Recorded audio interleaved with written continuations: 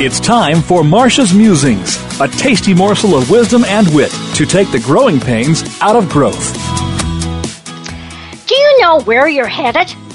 A recent poll by Smart Briefs asked this question: how clear are your business plans for the coming year? Here are the results. 32% said very. Our priorities and directions are set and we're raring to go. 39% said somewhat. We generally know where we're headed. 22% said not very. Our priorities and directions aren't well defined.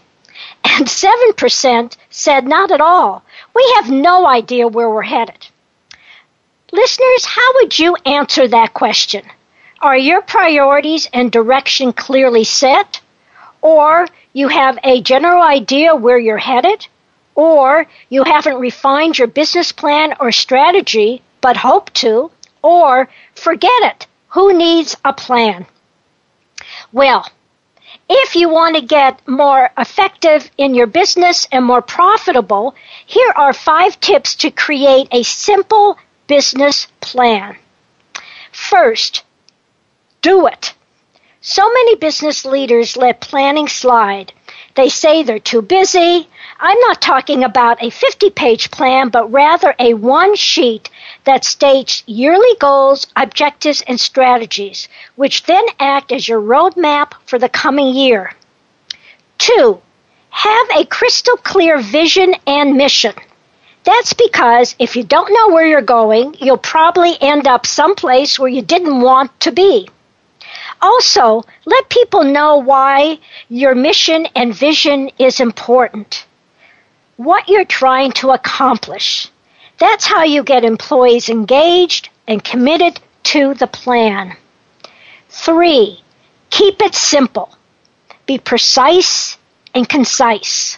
I tell people in our planning workshops that if you can't write it on one page, you can't get it done in a year anyway.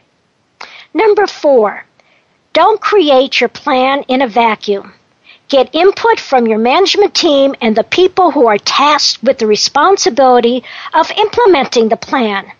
Even if you're the CEO or president, you must rely on others to make the plan happen. 5, review your plan with others. My clients in a peer advisory group present their plans to each other and get feedback. This focuses them to make their case by reviewing the facts and assumptions behind their plan. So here's your Smart Moves tip. According to Jim Horan, the author of the One-Page Business Plan, says, most people write plans because they either want or need to achieve different or better results. Plans are blueprints. They describe what is going to be built, how it will be done, and by whom, and the results that are needed. So, listeners, do you know where you and your business is headed? Do you have a blueprint or roadmap that tells you how you will get there? Contact me to get the 8 key questions you need to ask about the one-page plan. Send an email to Marcia, Marcia, at smartmovescoach.com with the words one-page plan in the subject line, or call me at 972-380-9181. You're listening to Marcia Zeidel, the Smart Moves Coach, making sure you're on the right track and not getting sidetracked in your drive for high performance and profitability.